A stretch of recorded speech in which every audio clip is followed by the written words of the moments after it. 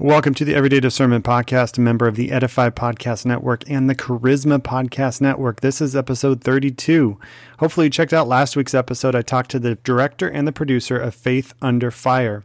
It's a movie with Kevin Sorbo and Dean Cain. Would love to hear what you thought about it. It was one of my best episodes yet as far as downloads, and hopefully you checked out the movie. If you did watch the movie, let me know what you thought, and I always love feedback from you, whether it's a DM or an email. And I do hope this podcast is a blessing to you. I hope you can walk away from listening to an episode with practical steps on how to grow in discernment, with encouragement. You know, we all need encouragement, and so I definitely hope that this podcast encourages you. If there's something else you'd like to see, let me know. Along with encouragement, I want to let you know too about my free 14-day discernment devotional called Eyes on Jesus. There is no better time than right now to keep our eyes on Jesus, and I really hope and pray my devotional can help you do that. That's why I wrote it, to keep our eyes on Jesus, and it's what I always say at the end of every episode. And for today, I have Pastor Kenny Luck with me. I definitely love his sermons and listening to his podcast at Every Man Ministries. I hope you are blessed by this episode, and I hope you can take away something practical from this episode as well. Here we go. Welcome to the Everyday Discernment Podcast. This show is about you and your walk with Jesus as we grow in discernment together so that we can make better daily decisions that honor God in all we do. We will align all things against the Bible and give you practical steps to run your Christian race to win. And now your host, the discerning dad, Tim Ferrara.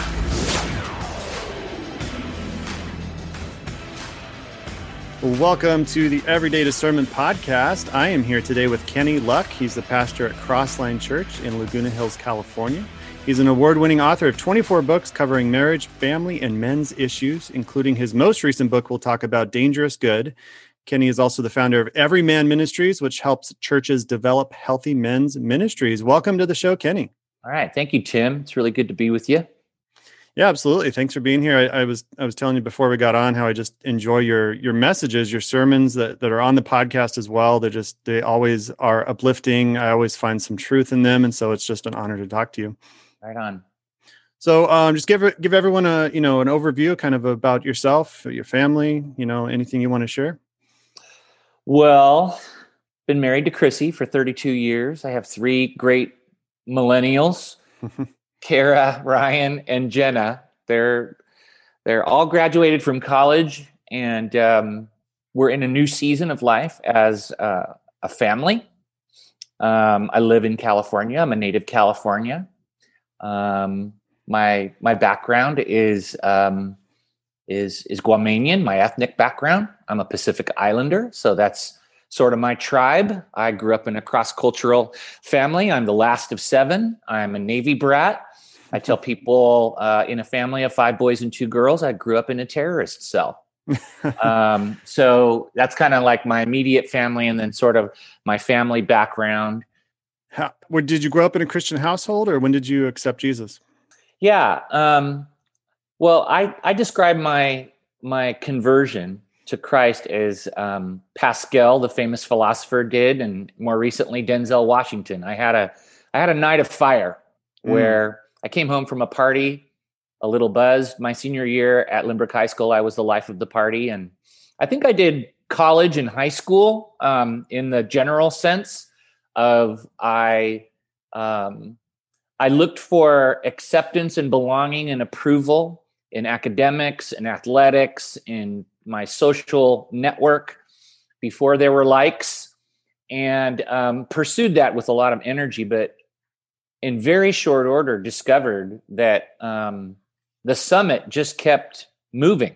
I never reached that place where you're supposed to get to this catharsis and you sit down and you kind of arrived. I had 3 jobs. I had money than my dad. I had great social connections. There was achievement there. There was a little bit of achievement. I was headed to a great school, UCLA, here on the West Coast, had a girlfriend. She was great. But there was this emptiness and void. And so I used to pray, Tim, the Lord's Prayer every night as a good Catholic. And I did that. It was sort of like press play, and then words filed out of my mouth. And this particular night in the summer of 1982, I came back and I got down on my knees to pray, but I started with Our Father who art in heaven, and then I just stopped. Mm. And then I just said, Jesus, I want to see you. I need to see you. I need to see you. And I said, Jesus, I want to see you. And it's completely subjective and on my own, but Jesus answered that prayer. And, your listeners might be asking, well, what happens when Jesus shows up in the back room of a 4-bedroom house because of an honest prayer? Well, he brings his person, he brings his presence, he brings his power. I was completely flooded with acceptance, grace, truth, purpose, all in one moment. Mm. And from, like the old classic preachers say, from the top of my head to the bottom of my toes. Yeah. And I knew that the fight was over. The fight for approval was over. I could stop chasing acceptance. Something had happened. Jesus had entered my life. And I remember going to school the next day and telling my best friend, who was Jewish, Tim, you're not going to believe what happened to me last night. And I told him exactly what I'm telling you and your listeners right now. And it was that real. So it was very much a desperate moment, an honest prayer, and the honoring of a promise. And I now, in hindsight, when I read Jeremiah 29, and it says, "You'll seek me and come and pray to me, and I will be found by you, declares the Lord, when you search for me with all your heart." That promise is true. Wow, that's so powerful. And the difference, like you said, is your heart. Like you were just mouthing the words before, but you got to the point where you desperately were seeking God and Jesus, and he answered that, and I think it's so easy to go through the motions, whether you're a Christian or not, and just kind of not know what you're searching for until sometimes you have to hit that breaking point of, okay, God, I need you. I have nothing else left. I've tried all the other options, and God answers that in many different ways. And that's a powerful story. So when did you get the calling for being a pastor in the ministry that you're working on now? Well, when you come out of an experience like that, like I had, and it's not everybody's experience. Some people's experience are more gradual. Some people go from affiliation to Jesus to activation. There's a moment of insight and revelation where they discern that it's real. But for me, it was so intense that it was almost immediately, Tim, I knew that my life would be different, that my trajectory would be different. I didn't know what it looked like, didn't know what it meant, but I knew that in some way I would be living out what just happened to me in a direct, intentional way. And I wanted to really work out what just had been worked in. And so that was a process. 3 months later, I got to UCLA and I got involved in a men's group, a small Bible study. There was a campus minister there that had 5 other guys in it. And I was, as Jesus said, I was made a disciple by a disciple. Yeah. And it was a great experience. We would meet weekly. We would open God's word. We would seek to apply it to our lives. We did life together. We were in community. And so watching his life that was so attractive, not only was he a great guy, his name is JP Jones, but not only was JP's life so attractive, but he was a man. He was strong and he was compassionate. He was a servant, but he was very sacrificial. I mean, he loved God's word. And I think that really stood out as his primary thing. He just lived out, knew, and applied God's word openly in his life. He had integrity that way. And I wanted to be like him. And so that's kind of the inception, led to relationship and community, a model, a mentor. And then, you go, well, gosh, what does he do? Well, he disciples men who make disciples. And so I joined a missionary organization just after college and started doing the same thing for a few years. Well, that's awesome. We'll talk more just the importance of discipleship, finding someone to connect to you who knows more than you, can mentor you. And I think that's so important in all of our lives. Well, we're going to take a quick step back and do some rapid fire icebreaker questions. So sure. Ready? Yeah, go for it. All right. What's your favorite movie of all time? Probably Forrest Gump. I'm a Tom Hanks fan. Nice. Classic. Yes. And if you could meet anybody alive or dead, who would it be and why? Martin Luther. Because he was a sincere reformer. who then became a persecuted reformer. Yeah. Who changed Western civilization. That's great. There's a podcast that just came out. I'm plugging them. I'm not paid to, but it's called Martin Luther, and it goes through the time frame of him after he nailed the thesis on the door, and it's like number one in the podcast charts right now. It's probably going to be completed by the time people hear this, but if your listeners would like the best biography, it's written by Eric Metaxas. Okay, cool. Yeah. What about another favorite author or book you'd recommend? Well, kind of in the non-spiritual zone, I'm a Ludlum, I'm a Vince Flynn, I'm a James Patterson kind of whodunit sort of guy on the spiritual front. I'm a huge fan of A.W. Tozer, probably my most formative spiritual mentor, Walt Hendrickson. Those two. I'm just reading a book from Tozer. It's three of his books together: Knowledge of the Holy, Pursuit of God, and God's Pursuit of Man. And wow. One sentence at a time. Man, exactly. And right? I started reading it like I would a normal book, and I'll read a chapter a day. Nope, can't do that.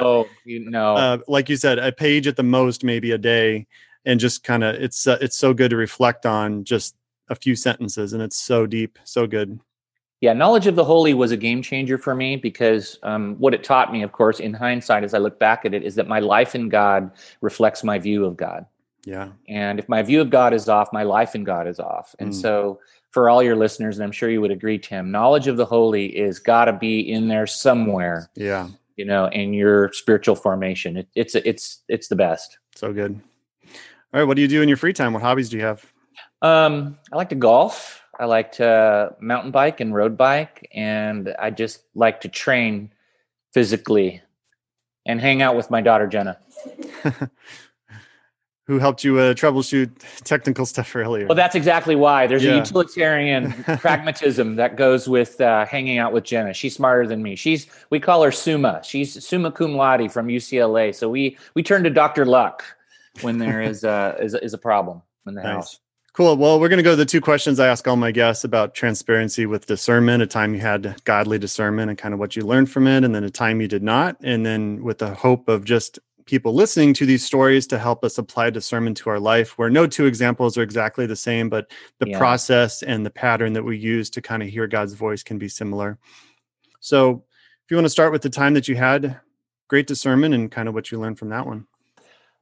It's recent. I have a very recent current example. Sometime when I looked at the question or hear the question, I'm thinking, okay, what chapter of my life? Well, it's the recent chapter. So everyone's been through this pandemic. Everybody's been shut down. I mean, it's a global thing. And I had a 21 city tour, Dangerous Good tour. Venues were reserved, buses were rented. We had Jesus Culture. We were coming to do city transformation conferences, and that all got canceled. Especially when insurance riders can't be completed and no one will insure your event, you have to shut it down. So the future all of a sudden had a big question mark. And early on, because I think California got shut down first, our governor moved very quickly. I thought to myself, okay, I was going to teach through one thing on the Men's Global Live Stream. Now that men are going to have to be home. Yeah. This is basic discernment, right? Yes. People who used to go to work are going to have to stay home now. I pivoted and made much of a 7-part series called The Corona Chronicles. And it's based on the book of Philippians, which was written in quarantine.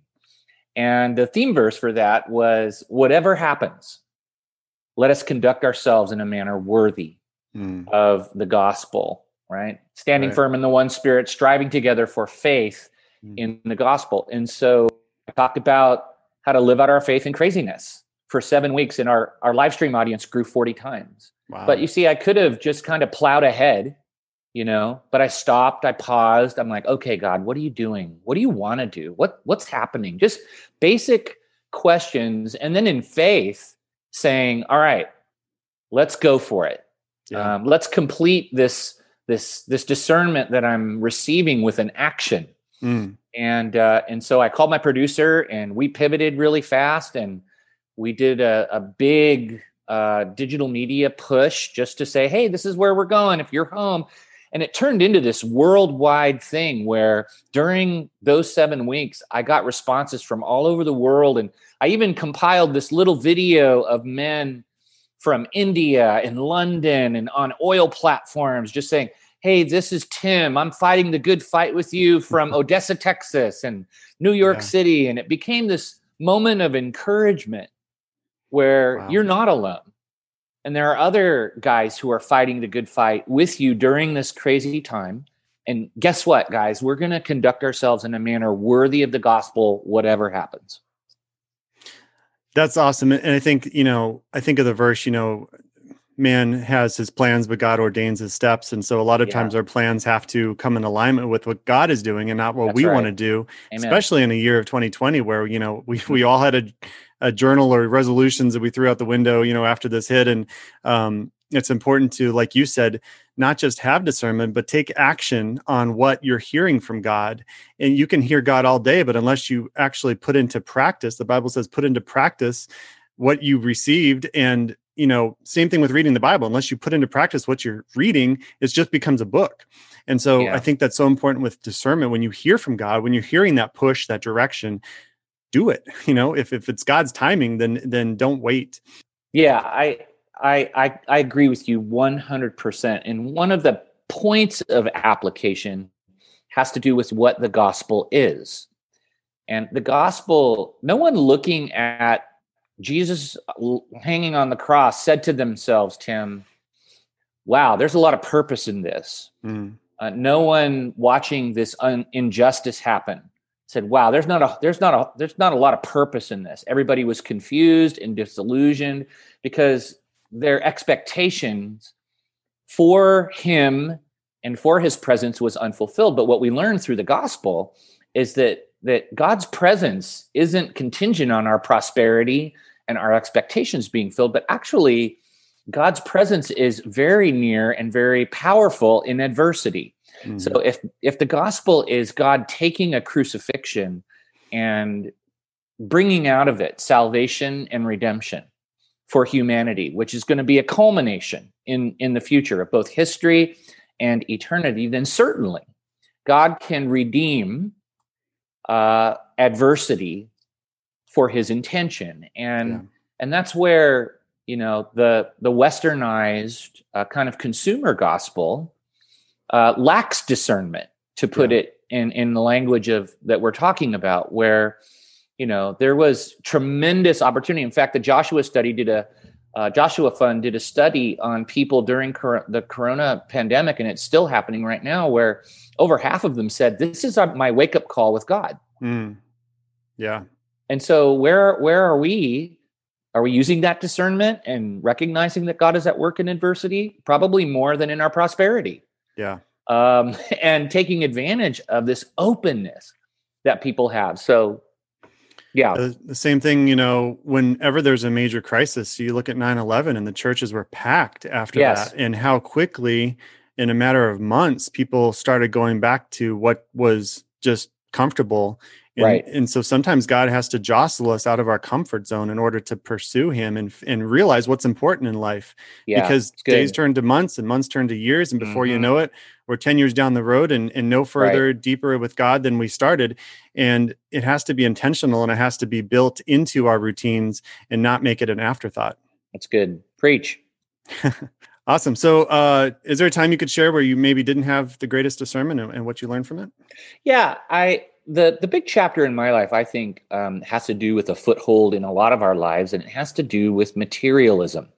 It has to do with finances. It has to do with money. I was a seminary trained, at the time, CEO of a company, making good money, but I trusted credit cards and credit more than I did God's word. And I compartmentalized the discernment that God gave me. God said he owns everything. God said, be generous like I'm generous. And I operated on the principle of scarcity and fear versus on the principle of generosity and faith, the way the Bible says. And so I had that discernment, but I compartmentalized it as humans do, because we're operating out of fear, not faith.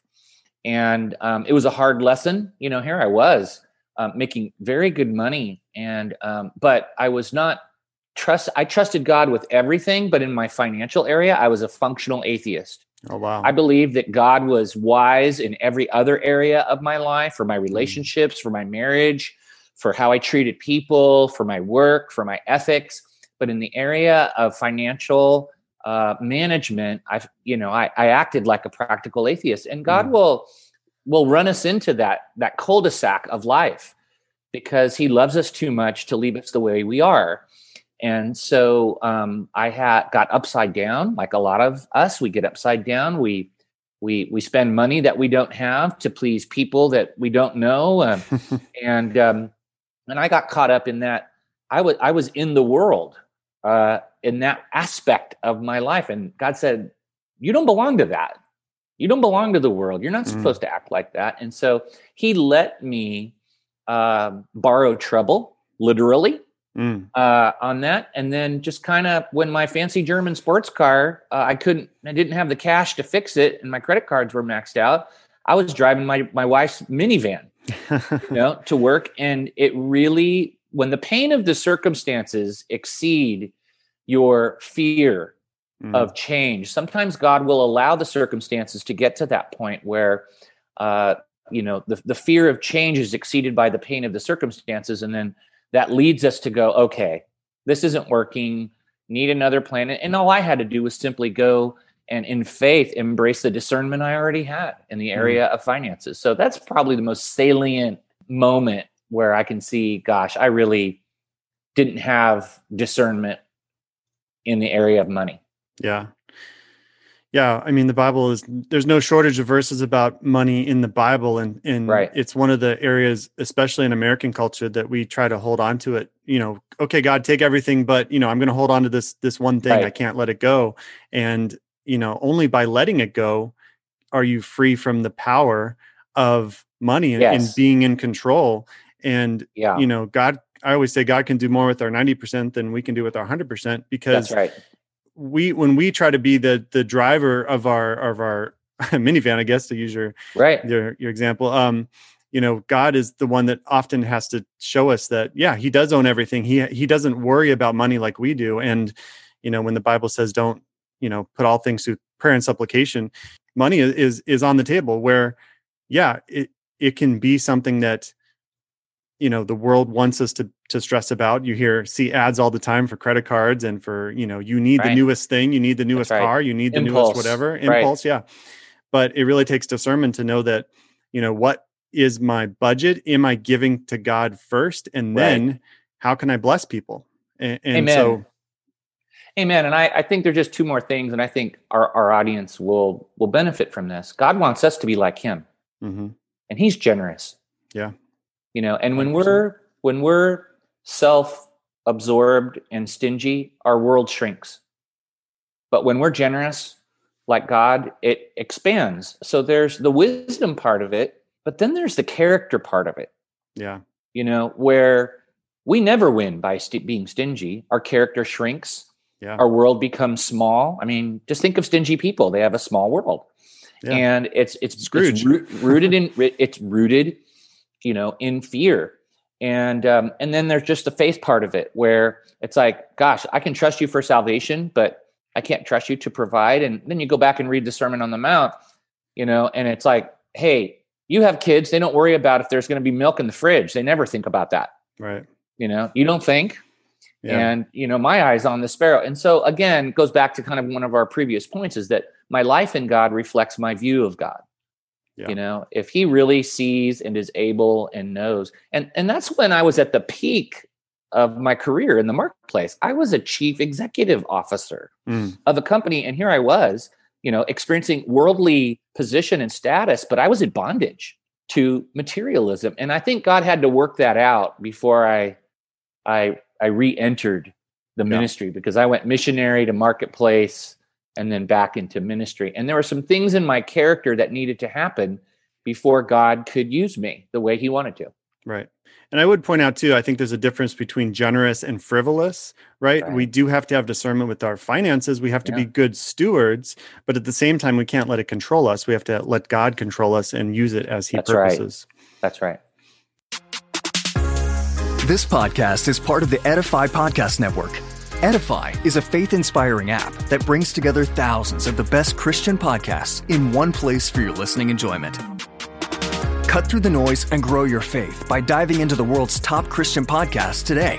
Download the Edify app for free from the App Store or Google Play, or by going to edify.app. That's EDIFI.app. So I want to move on to talking about Everyman Ministries that you founded, and just talk about why you created that, and then how God has used it to help men. Simple reason for the creation, pain. I just simply looked out on the cultural landscape. And when you see that 42 million human trafficked women providing services for men, when you see 173 million orphans who don't have a dad or a set of parents, when you kind of analyze what's going on in metro urban areas and you see the chaos and dysfunction flooding out of fatherlessness, and the generational impact of that, the incarceration that comes out of that, the drug use that comes out of that, just kids growing up in families that lack a father, and the sociology of that. When you hear a heartbreaking statistic that while you and I are talking, every 16 seconds, a woman is hit in the face by the hand of a man. Wow. Then you have to ask yourself, if broken male character is at the root of these injustices, then I can do something about that. And that was the fundamental reason why I started Everyman. The Bible tells us that God is a God who loves righteousness and justice. And justice biblically simply means to give what is due. So if compassion is due, you give compassion. If protection is due, you give protection. If discipline is due, you give discipline. And, you see the spiritual battle at its root when you study injustice, and then you look at the hearts of men, and you see that broken male character and conduct is at the root of these major injustices. And I don't even have to talk about scripture. I can just look at the facts empirically. Then you have to then do the math of that. If broken male character and conduct is causing this, healthy male character and conduct can turn it around and make suffering go down and bless women and children that are connected to us, and we can empower health. So what is the best transformer of male heart, character, and conduct? Well, it's not from the outside in, that's for sure. It's the gospel of Jesus Christ. Amen. And so that gives a man a new identity. That identity takes over his energy. That energy looks like an expression of love for God and people that brings God's righteousness and justice to earth for people. Wow, that's so good.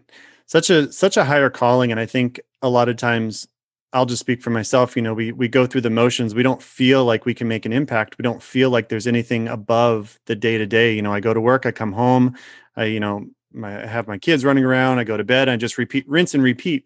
And so how do you get men focused on that higher calling, that overcoming apathy, if you will? Let's just say in the Christian church. So someone's, men are already a Christian. What do you speak to them to kind of motivate them to do more, to focus on maybe the home first, and then the community, and growing from there? Well, I like to say, Tim, that one transformed man transforms many things. When you look at how to spawn healthy movement in culture and in your community, usually it requires an experience of personal transformation, and then somebody evangelizes the same transformation that they experienced. And so, it's one life. And so when it comes to men, it's, if you can help change one life and help them defeat what's defeating them. Men are evangelists. I mean, we evangelize golf clubs, cars, teams. We get excited. We're passionate.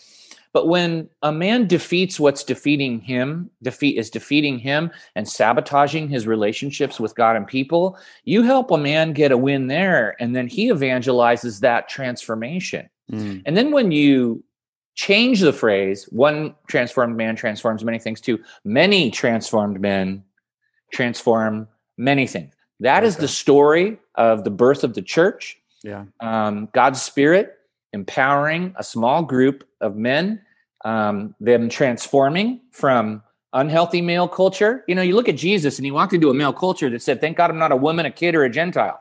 And then he promptly flipped the narrative, and through action, these men were discipled by him. They're filled with his Spirit. They go do the same thing. The world sees it and goes, man, that transformation is from God. I want to be a part of that. That's good. So quantity is not as important as the quality of the ministry that you do to men. So, you know, if it's just one life, if it's a son, if you're a dad and you have a son, you know, there's a saying from the Talmud, I teach my son and I teach my son's son. You know, there's a generational impact to that. Yeah. But then in the second circle of your life, if you can help a man get into relationship with God, get healthy on the inside, get strong as a disciple, and get going into influence with one life, that one life, it's like Spurgeon said, big wheels turn on small axles, right? So that one life might impact millions of lives, right? You know, it's like the discipleship chain of D.L. Moody and the guy that led him to Christ to Billy Graham. They're all connected. Wow. You know, Mordecai Ham was leaving a rally because he was defeated and no one was coming to Christ. He put his car in reverse and did his last session, and Billy Graham came to Christ. You know, so you just never know. Just come alongside of a life in your family and in your community, and give them Jesus and give them what you know about Jesus, and then they will do the same.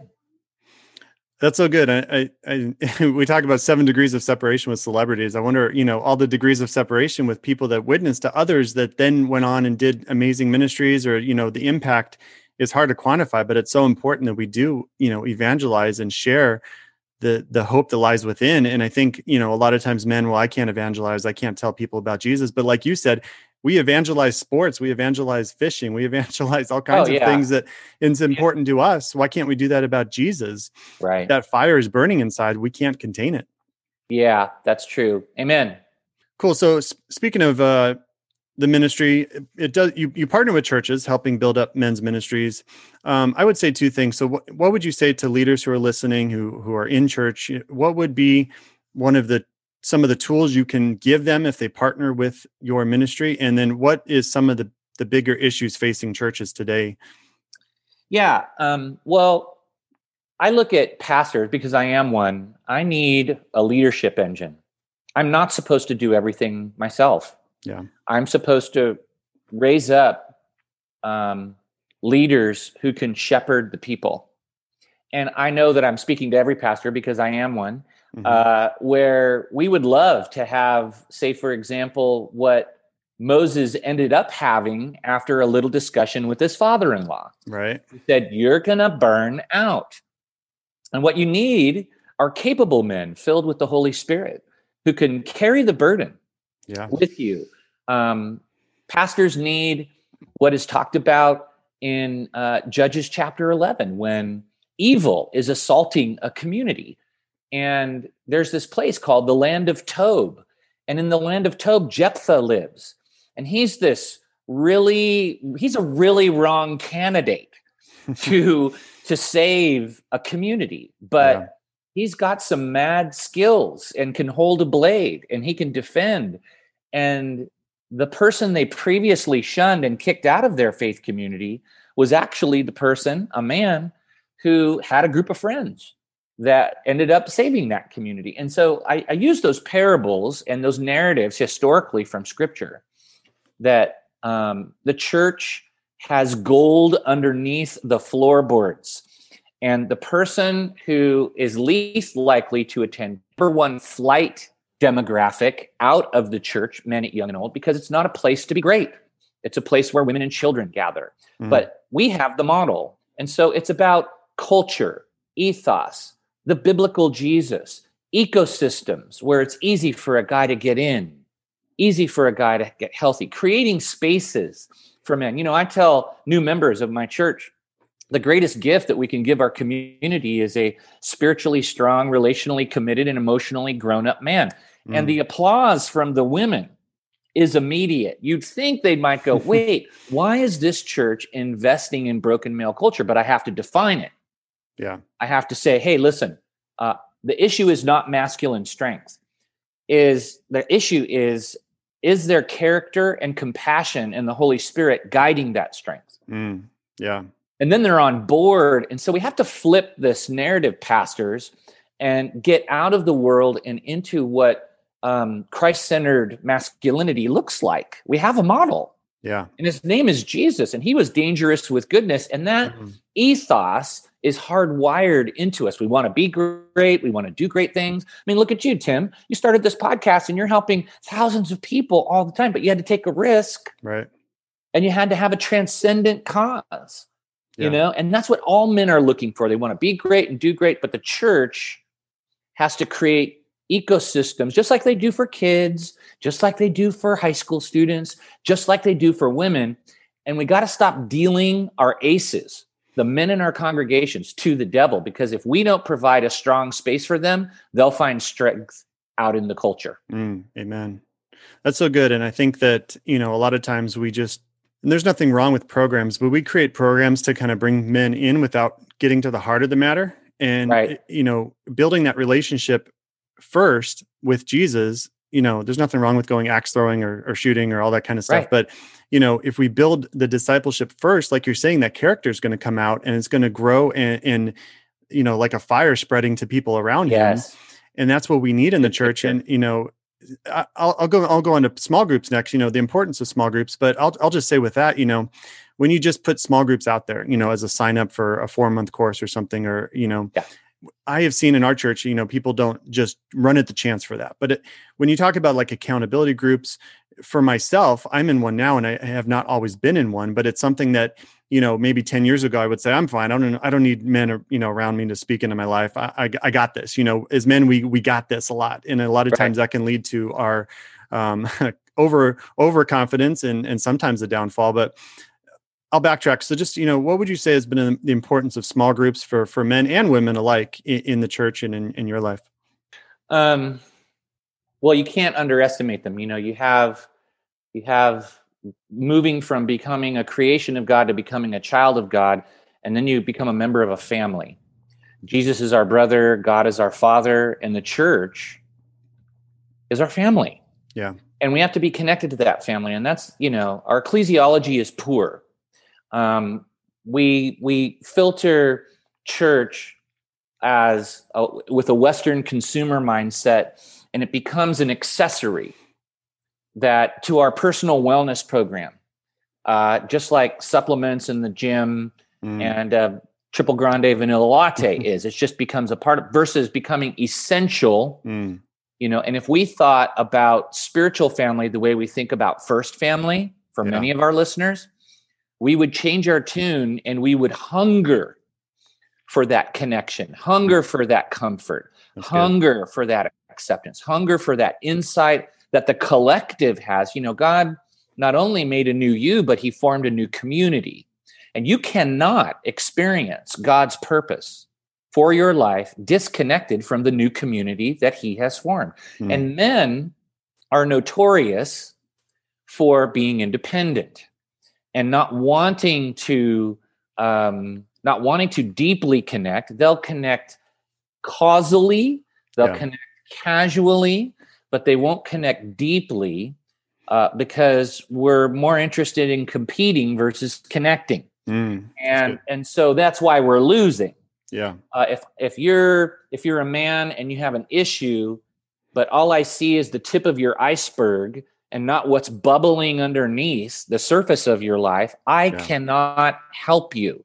To transparency, it goes to community, it goes to authenticity, it goes to frequency. The same things that we apply in other dimensions of our lives, our work dimension, maybe our family dimension, where does that come from? It comes from the spiritual dimension, the Christ-centered dimension. And so, you can't underestimate. I always tell men, isolation kills and connection conquers. And when you're in a spiritual battle with a lion who hunts, a lion has to isolate someone from the community that it belongs to, from the herd, to take that person down. And so there's a lot of men I know that are listening to us right now. They're vulnerable. Yeah. Because they're isolated, and God's calling them to come back to the body and specifically Christ-centered male community. And I will speak to this one other thing, that men's issues of godliness are unique to men, and women's issues of godliness are unique to women. God created us male and female, and we have different creative orders inside of us in terms of how we're built psychologically, relationally, where in a group of mixed couples, men will not be transparent about the things that are bothering them because they are afraid of what people in the collective group of men and women will think of. But if you put that guy in a group of men and someone's transparent about whatever, lust, marital struggle, financial struggle, the guys will respond and say, hey, guess what? I'm right there with you. And now he's safe, and now he can process that. Yeah. That's my experience. So critical being connected to men. And it's a command, not a suggestion in the Bible. Yeah. Amen to that. There's so much I could say. I wrote a Bible plan on the YouVersion app called Hurt by Christians. And just, a lot of times the hurt that we have felt, even from the church, keeps us from wanting to be connected again. But I would just encourage everyone, check that out. Make sure that does not, God's not the one that hurts you. He hurts you through fallible people. And that's no reason that you should not be connected, because we need that. Like you said, it's like breathing. It's part of our our nature that God created us with, to need connection and vulnerability with others. So I'm gonna let you in here. Just talk more about your book, Dangerous Good. I know you talked about a bunch of principles already, but anything else you want to say about the book? What is the revolution that you talk about that starts with men in that book? Well, it goes to becoming like Christ. Christ was the original dangerous good man, and that ethos, that desire in us to be great and do great things, God's original intent is to make us like our older brother Jesus. That's what it says in the book of Romans. That's what it says in the book of Colossians, that God is creating us like him. Well, then we have to ask the question, well, what was he like? Well, he said, the Spirit of the Lord is upon me, and he's anointed me too. And then when you look at the different things that he lists, it's being dangerous with goodness. Yeah. And, when you look at the fantasy dangerous good world of Marvel Comics or DC Comics or the Avengers or whatever, the reason we spend billions of dollars as men is because we want to be great. We want to deliver justice. We want to stick it to evil. We want special power. Well, God has hardwired us to do that, but it's found not in fantasy. It's found in reality. Yeah. In the reality of a relationship with Jesus, the original dangerous good guy. And once you know who you are in Christ, then you'll know what to do. But right now we have in our culture 700 million men who name the name of Jesus on planet Earth, but they're like Simba in The Lion King. They operate in this realm to which they do not belong. But God's Spirit is calling men and kind of being the Rafiki figure and kind of pushing them to their identity and saying, hey, look, you're a son of the king, all right? Yeah. And there's evil out there, and you need to confront it because a lot of people are counting on you. But if you don't know who you are, you will not know what to do. And so Dangerous Good is all about rediscovering identity in Christ, that it fulfills completely, and there's a revolution on the other side of us giving ourselves to that identity. That's so good. And I'll just finish by saying that, it's growth is so important. Like you said about the lion cub, like we have to grow. A lot of times people think salvation is the finish line. It's the starting point in our Christian race. And we have to make sure that we, find ways that others can mentor us and grow into that, that purpose, that lion that we're supposed to be for the kingdom. That's right. Good. Awesome, Pastor Kenny. Well, I'm going to let you finish on just, where can people connect with you? How can they get your book? Anything else you want to plug? Yeah, they can just go to everymanministries.com. They can download the Everyman app. They can join us weekly with thousands of men on Thursday morning for the Men's Global live stream. Your church can, your small group can, and you can. Just go to Everyman Ministries. Tons of resources there for you. Awesome. I will put the links in the show notes. Thank you so much for coming on. God bless you and your ministry. Thank you, sir. All right. Thank you, Tim. That's going to do it for today. Thank you so much for being here and listening to this podcast. If you like what you heard, definitely consider rating and reviewing this, especially on iTunes. A 5-star rating goes a long way, and a written review. It only takes a few seconds, and it would help me greatly if you would take the time to do that. And for next week, I have the Benham brothers with me, David and Jason Benham. They are entrepreneurs helping Christians and business leaders grow in knowledge of business and also passion for the things of God. And so I definitely hope you check that out. Do a quick Google search to know who they are and see what they're involved in to prep you for next week. And until then, go with God, grow in discernment, and keep your eyes on Jesus. Thank you for listening to the Everyday Discernment Podcast. For more information on Discerning Dad, go to discerning-dad.com. Be sure to follow on all the social media platforms. Just search for Discerning Dad. Please share this podcast with a friend and leave an honest review on whichever platform you listen. Feel free to send any comments, suggestions, questions, or prayer requests at discerningdad@outlook.com. Until next time, keep fighting the good fight.